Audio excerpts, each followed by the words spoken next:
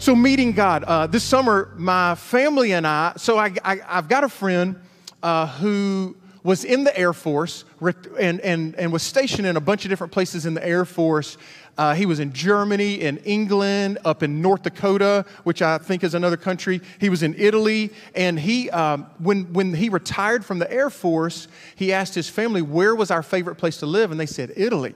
So he said, all right, well, let's move back to Italy. So they moved back to Italy, and he has become a missionary to military kids with Young Life. And so he asked me and the family to come over this summer. He called me on the phone last year. He said, what would it take to get you to come to our youth camp? And I went, just say it. Just say the words, and we're on our way. So this summer we got to go to Italy, and the youth camp was 5 days. So we got there early and did a bunch of sightseeing. And in the sightseeing, we visited Venice and Verona and Vicenza and Rome. How many of you have been to Italy before? Any of y'all been to Italy? Yeah. So I'll tell you what surprised me the most. I didn't realize that I would love this as much as I did. But he asked me before we got there, he said, you guys, would y'all be interested in going to the Vatican? And I said, yeah, I think so. I think I would enjoy that.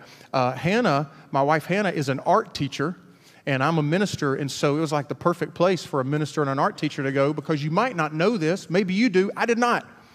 The Vatican is filled with priceless art. In fact, it might be, I asked Hannah, I said, is this the place on the planet that has the most priceless art in one centralized place? She said, it's either this or the Louvre. Like it is priceless. There's no way to even understand how much the art is worth.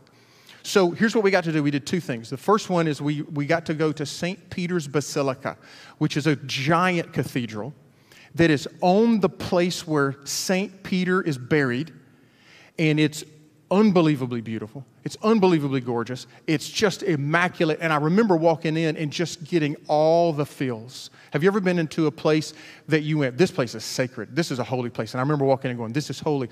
And then we walked down into this tomb area, and there in this box were the remains of St. Peter, and I remember just going, that's where Jesus' best friend is buried, like that right there. And it just was overwhelming. Then we walked through the catacombs and saw where men and where their popes for the last 500 years are buried, like right there. And it just was such a sacred place. We walked out of the temple, and there was this giant tower that was the place where Peter was crucified upside down. And it just felt all of the feels. Like I just remember thinking, this is one of the holiest places I've ever been. Now, don't get me wrong. I even mentioned this a few weeks ago. There are no more holy places on earth or in the universe than another. But it sure did feel really holy. So then we went through the museums of the Vatican. And I didn't know this. I knew that the Sistine Chapel was in Rome, but I didn't know that it was in the Vatican. And so we're walking these hallways. And what's crazy is before you get to the Sistine Chapel, you walk, I think it's about a half a mile of hallways where you're just looking at art on walls, on ceiling, everywhere. And you get to see art from all of the Ninja Turtles. You get to see them from Donatello and Raphael and Michelangelo and Leonardo. You get to see all of the Ninja Turtles have artwork there, Caravaggio. But it was beautiful. But then we walked into the Sistine Chapel, and everything's quiet. And you look up. You might not know this. I just have learned this more recently, but a lot of real famous art is actually on walls or on the ceiling. And so this picture that you're looking at now, called The Creation of Adam, is on the ceiling. And so you look up, and you're in a room with a couple hundred people, and you're all jammed into there together, and no one's talking, because everybody realizes this is a pretty sacred space. And you're looking up, and it struck me just in that moment, I just was like, this is a place, I feel God here. Not because only God is there, but because I was so moved by my thoughts and awareness of God. And I see this beautiful painting that supposedly took about 4 years.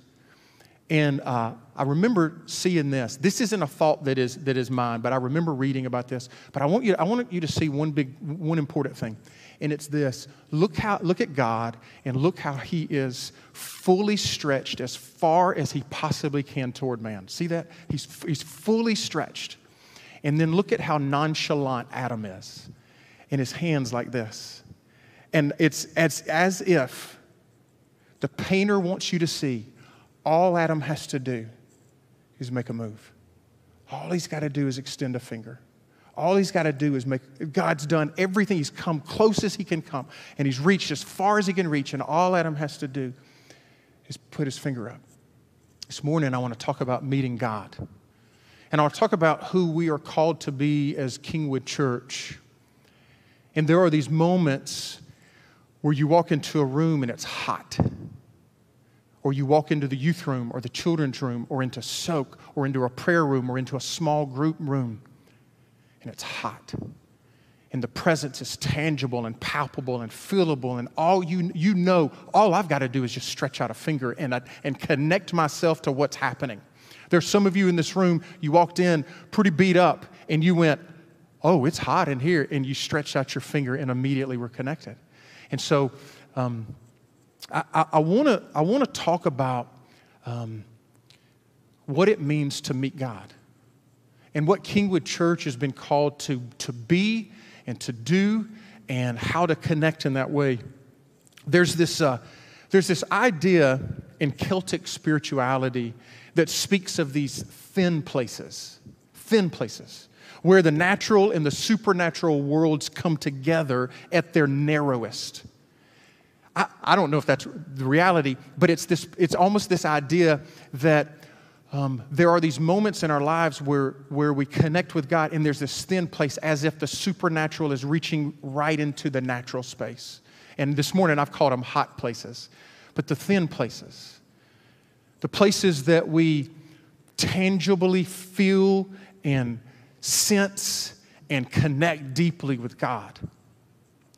I want to give you a couple thoughts this morning, just two main thoughts this morning, and I want to share a few stories, but the first one is this. I want us to expect the expected. You might expect the unexpected, but I want us to be challenged to expect the expected. And what I mean by that is, as a church, I want us to create these environments, to create these spaces, and to create these moments where when somebody is with us, they're in the presence of God. But we're always in the presence of God. So it's got to be, it's where we are aware and we feel and we sense and we respond to the presence of God.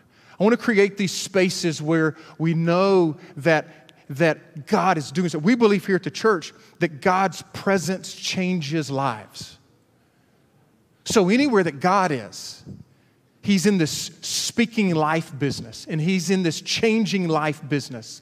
And Kingwood, we have this beautiful history of creating these spaces where you and I, there's some of you that have been in this church for 40 plus years, and you can right now catalog in your mind and go back and think of moments that you met the living God on a carpet or at an altar or in a room or in a prayer meeting or in a space. God was there, and it was hot, and the space was thin, and there was God. John Wesley called these moments means of grace. Means of grace are these ideas that God has given us these gifts that are ways of connecting with Him. So it might be a song. God has given us a song to sing to Him to connect to His presence. Like we just did that, right? And many of you in this room, because I know it wasn't just me, many of you in this room were like, whoo, I feel that. I feel something different in here. It's a means of grace. Means of grace are things like prayer. God has given us a gift to be able to talk to Him and commune with Him and speak to Him and Him speak to us. We call that prayer. It's a means of grace. He gave us the gift of connection. And I want us to be a place that creates these environments where means of grace are happening often. I've got a friend in here, a new friend named TJ, who I met TJ this Easter on Thursday night. We set up Stations of the Cross around the building. And for those of you that don't know what Stations of the Cross are, basically it is a journey through the final day of Jesus' life leading to the crucifixion. And it is almost always done through art. So we set up 12 pieces of art all around the hallway of the church and then recorded kind of a guided prayer time. And you just put on these headphones and walked around. And I see a handful of you, many of you did that. You just walked around. It took about an hour. And you just spent walking around and just meditating and thinking about God, a means of grace. Meditating and thinking about the last night of Jesus' life before he would resurrect. And TJ and Amanda walked in with their 3 little children, and I went, "Whew, this is going to be hard. This is going to be hard. This isn't going to be evil." But I immediately sensed these guys are hungry. They're just hungry to do whatever they can do to connect with God. And so they came out. I said, "How was it?" They're like, "Well, I mean, it's pretty good." I mean, imagine spending an hour walking around staring at a piece of art with 3 children, all like 10 and under, with headphones on. So that was good. We tried really hard. We wanted to. And so I was talking to TJ, and he said, "Man, can I tell you something that I really love at the church?" And I said, "What?" He said, "I love the music. I love the worship. I've always connected with God really deeply in worship, and I love it." He said, "The problem is sometimes I just don't know the songs." And I said, oh, TJ, I can help you with that. We actually make a YouTube playlist every single series and put every song that we're going to sing for the series is on the YouTube playlist. You can listen to it all week long and know exactly what we're going to be singing and be ready to sing." I said, "In fact, we're doing some special stuff for Easter. I'm going to send you those songs tonight." And I shot him a text message that night and said, "This is what we're going to be singing for Easter." And I've listed 4 songs. And I remember leading worship standing right here. I remember leading, and I was doing this. Y'all know, I was doing this. Apparently, I do that a lot because there was a little girl, she was like 8 years old, told me this week. She's like, "Well, I love when you do this right here." I'm like, "Really? You caught that? Even you noticed that?" So, but I was right here. And I remember looking out, first song, and I looked right over there at TJ, and hands were up, and he was just singing. And then we went to the second song, and hands were still up, and every word. I looked at the third song, hands were, and I just was moved. I was just moved to know that we had created this space for him to connect with God. And I can't keep my hands up that long, I'm not that strong. And they never came down. Just like, I'm going to worship God. I'm going to connect with God. I'm going to reach through this thin space, and I'm going to grab the heat, and I'm going to connect with God. I want us to be a place that constantly is creating these moments, not just in this room, but man, our kids are in there right now, in the heat. I loved, man, I have 4 children. Addison didn't get to do this, but Carson and Braden did, and then Emerson will. But I remember watching them in the bayou.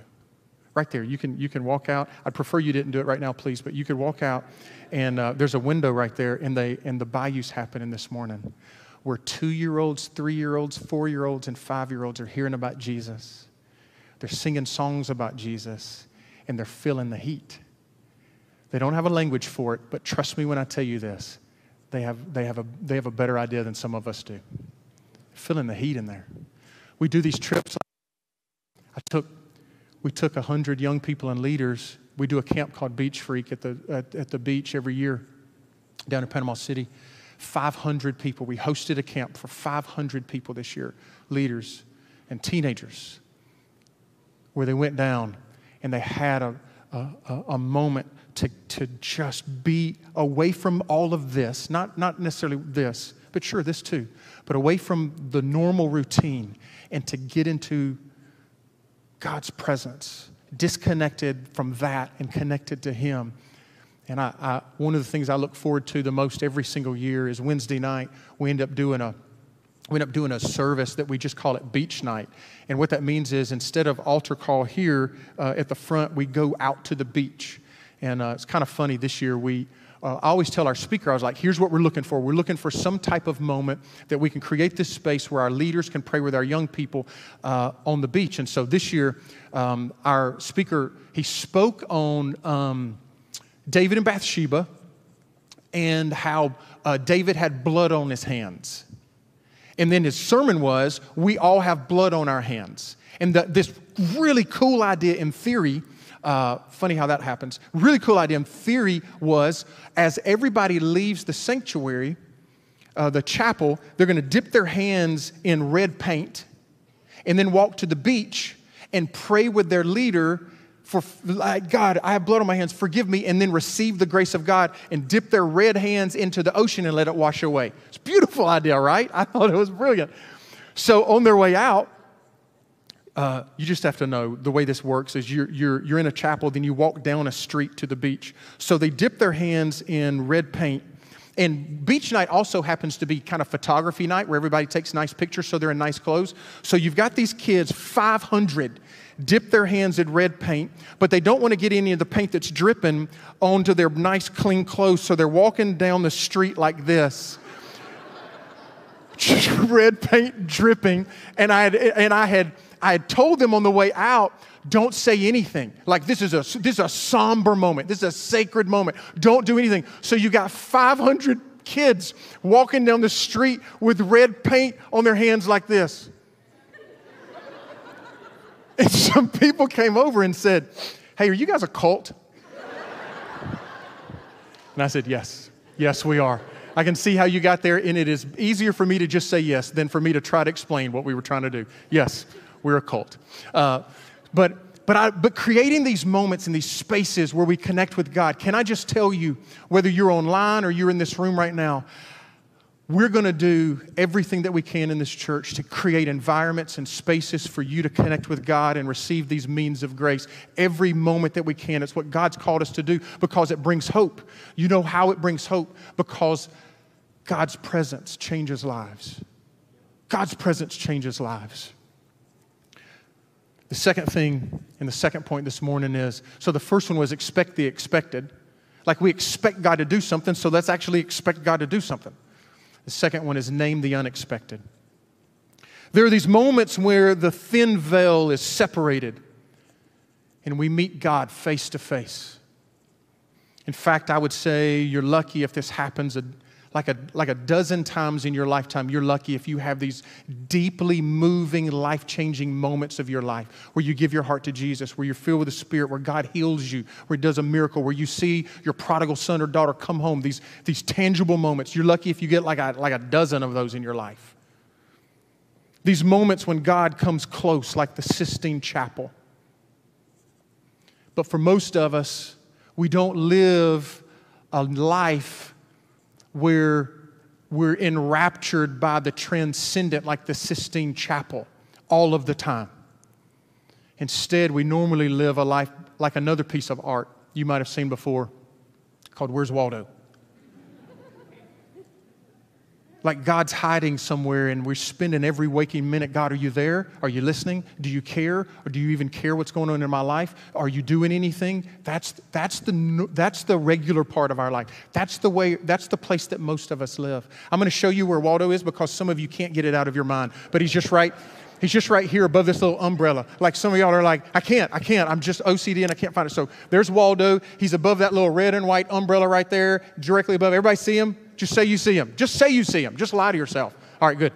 So there's Waldo. Brother Lawrence wrote, God has various ways of drawing us to Him, but sometimes He hides Himself. This idea that God is close, but so is everything else. Seeing the hidden God in the mundane, the normal, and the everyday parts of our life, the regular parts of our life. I don't mean mundane in that it isn't important at all. I mean that it's typically unremarkable unless we reflect upon it. Or that we've experienced it or heard about experienced of it so often that it goes unnoticed. Eugene Peterson says this, pastoral ministry. Put your thinking cap on because I want you to hear this because this is what I'm called to do. This was what God has called me to do, and what God has called your pastors of this church to do, and what God is calling you to do. Peterson says pastoral ministry is the task of helping a person take seriously what is treated dismissively by the publicity-infatuated and the crisis-sated mind, and then to receive this mixed, random material of life as the raw material for high holiness. The everyday stuff, the random stuff, the simple stuff, the common things. My job and our job at Kingwood Church is not primarily to have these enrapturing, swept up in His presence, laid out on the floor, miraculous experiences with the divine. And let's face it, how often does that really happen? But that's not the primary job. If you want to know what the primary job of meeting with God, if we are as pastors and if we are as a church to offer hope to our community, our primary job is not to create moments where that happens. Our primary job is to point out that it already is. That's my job. My job is to help you name it. Your job is to help someone name it. You're walking through the grocery store and all of a sudden you sense this nudge. Dorothy Day called it this notion. You just sense this notion that something is, there's something thin here in this moment. And you just say, hey, couldn't help but notice that you were shopping for green beans and I was too. Would this be weird if I prayed for you? Just these moments where you just see that God's in that moment. To see the tangible, the present, the mundane, the ordinary, the routine, the everyday as the raw material of God's active, present work in the world. 1 Samuel 3 says this. So Samuel has been given to the temple and to Eli, the prophet, by Hannah, his mother. And he's just a young boy and he lives in the temple. And he serves Eli. The boy Samuel ministered before the Lord under Eli in those days. The word of the Lord was very rare. There were not many visions, and one night Eli, whose eyes were becoming so weak that he could barely see, was lying down in his usual place. Normal moment, normal day, normal routine. The lamp of God had not yet gone out, and Samuel was lying down in the house of the Lord where the ark of God was. And the Lord called Samuel. Listen to that. The Lord spoke to Samuel. Samuel answered, "Here I am." And he ran to Eli and said, "Here I am. What did you say?" Notice what's happening. Samuel hears the voice of the Lord and confuses it for Eli's voice and runs to Eli and says, "Hey, what do you need?" And Eli says, I didn't call you. Go back and lie down. So he went and laid down. Again, the Lord called Samuel, and Samuel got up and ran back in there to Eli and said, "Yes, sir, Eli, I'm here. You called me." My son Eli said, I didn't call you. You're hearing things. Go lay back down. Listen to these words. Now Samuel did not yet know the Lord, and the word of the Lord had not yet been revealed to him. Please hear this. Samuel had never heard the voice of the Lord, yet God was in his life working and doing and drawing and calling. There's not a person on this planet that the Holy Spirit isn't wooing toward Jesus. Not a person on the planet. There is no person that you can walk by in a store or work with in your office. There's not a person that you can be around on the planet that God is not already drawing them to you. Your job is not to do the work. Your job is to recognize the work of the Holy Spirit.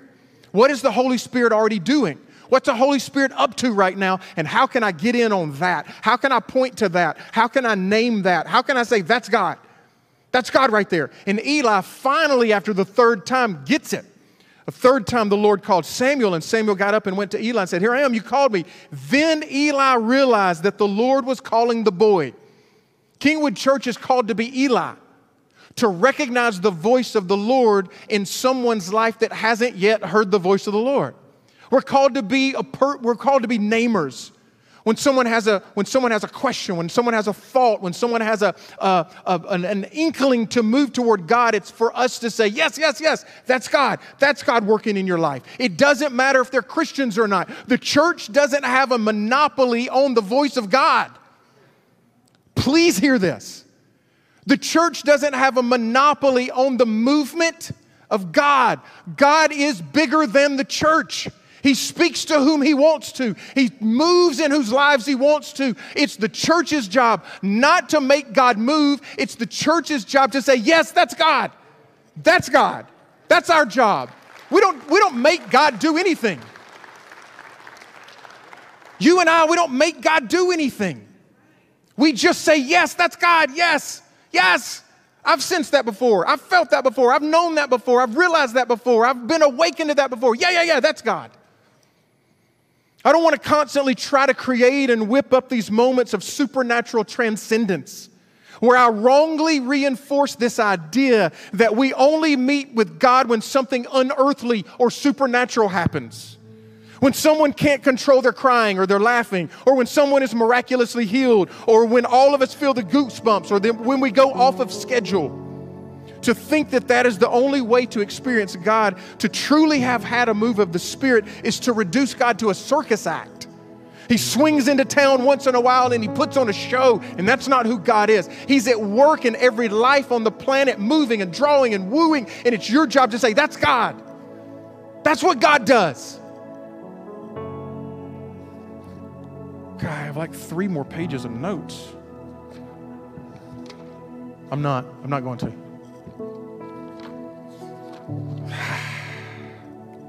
Speak to me. Tell me what to cut.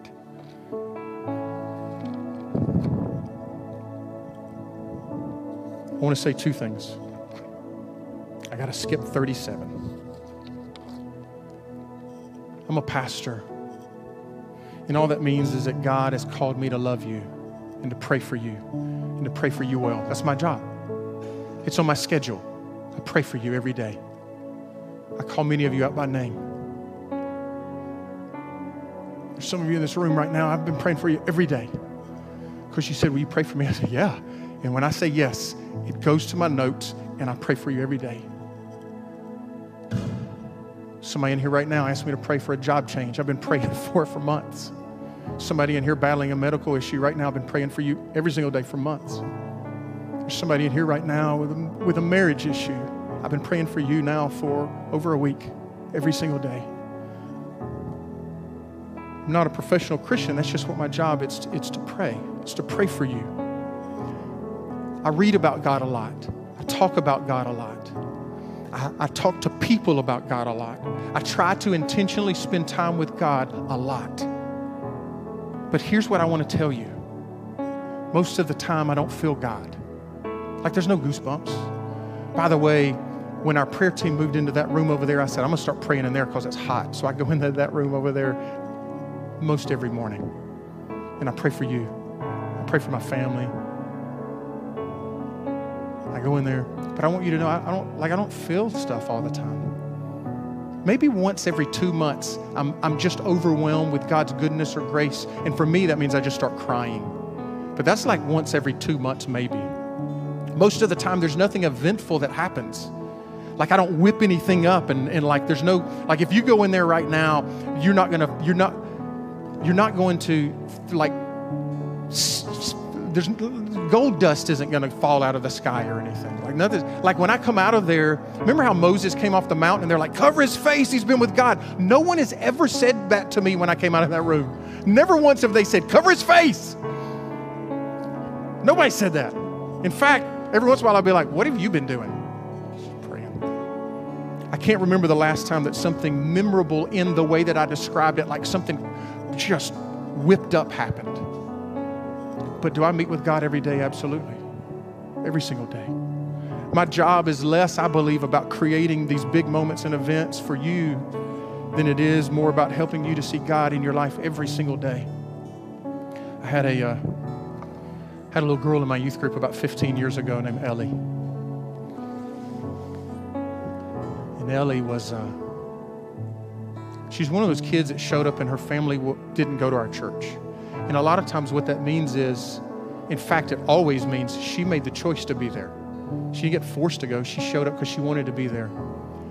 And sometimes it was hard for her to connect her church life and her Jesus life with her school life and her young life. And she would do this all the time. She'd just go live hard and then come in and pray for forgiveness and grace and all of those things. And Ellie graduated from high school, and I didn't see her for like 10 years. And one day on Facebook, she sent me a message, and all it said was, "Hey, Pastor Jeremy, I have a question." And I was like, "Hey, Ellie, what's up? What's up? Shoot." I think I actually said, "Shoot." She said, 10 years. She said, "Is God reserving his judgment to be poured out for the last day and the final judgment, or is he doing it right now?" And I went, "Can we talk on the phone?" And she said, "Yes." So like a day or two later, I said, "Hey, I'm free. You got a minute?" Yeah, she calls me. And she says, "Hey, is God pouring out his judgment, waiting to pour out his judgment to the final day? Or is he doing it right now?" And I said, "I have no idea. I don't know that answer. Does anybody know that answer?" And she goes, "Oh, I just thought you would know." And I said, No. In fact, I say I don't know the more questions now than I ever have. But can I ask you a question? I haven't talked to you in 10 years. What made you think to ask this question? She said, "I don't know. It's just on my mind. And you're the first person I thought of." And I said, "Ellie, what if I told you that you weren't really asking that question? Like you don't really care what the answer is, but you got a deeper question." And I heard her start crying. I said, "What is the question, Ellie?" And she said, "I just miss God. Can I come back to church?" I said, "Are you kidding? Of course you can come back to church, Ellie. This silly question that nobody's ever gonna know was God. God put that in your heart. He put this sense of you just missed him in your heart. And you didn't know how to exactly say it, so you asked this question. And I want you to know, we don't know that answer, but I do know what question you had. And that's, does God still love me? Does he still care? Is he still interested? And can I tell you, Ellie, that's God. God put that in your heart. That's what we're called to be at Kingwood Church. We're called to name these moments that are God. And they show up in so many crazy ways. Had a dad tell me this morning, his son, he has to almost force him to come to youth. And all of a sudden, his son started going on his own and bringing friends. He said, "I don't even know what's going on." And I said, "Hey, that's God." And he goes, "Oh yeah, that's God. That's my job. That's your job, is to name God, to point out that's God, to say that's God, to say that right there, that inkling, that notion, that nudge, that's God." There's some of you in this room right now that you weren't coming this morning. And somehow you're here and you're like, if I told you the story of how I got here, it's just dumb. But here I am, I'm sitting here. There's some of you on this morning watching online. You just stumbled across. In fact, today's Sunday, you might even be watching like next Friday. And you just stumbled upon this. And all I want to do is just say, hey, that might be God. It might just be God. God might have brought you into this moment so that you could hear he's close. So that you could hear that he cares about you, so you could hear that he loves you deeply, so that you could hear that he's pleased with you. Like Jesus heard, "This is my son, this is my daughter, this is my son, chosen and marked by my love, the pride of my life." You need to hear that this morning, and I want you to know that's God. God's speaking to you this morning. There's something bubbling, there's something kind of moving, that's God too. Some of you feel nothing, that's God too. I spent years of my life, trust me when I tell you, you might not know my story, so just trust me when I tell you, years of my life never feeling a thing. And I just said, "God, are you there?" And God often would say, "Yes, I'm in the nothing. I'm in the coldness. I'm in the stillness. I'm in the nothing. I'm there. That's me too. I'm in the feel-good goosebumps, the rambunctious and rapturing moments, but I'm in the nothing. I'm in the heaven and the hell. I'm in the heights and the depths. I'm in the mountains and the valley. That's me. And this morning, you're in the heights. That's God. I don't have to just tell you. You got it today. But we don't live there forever. But there are a number of you in this room right now that are so cold. And can I tell you that God is also cold? He's not just heat. He's cool. This morning we're going to sing about Jesus for a minute, and I'm going to come back out and give you an opportunity to respond. But God is here. And it's hot in this room right now. It's also cold.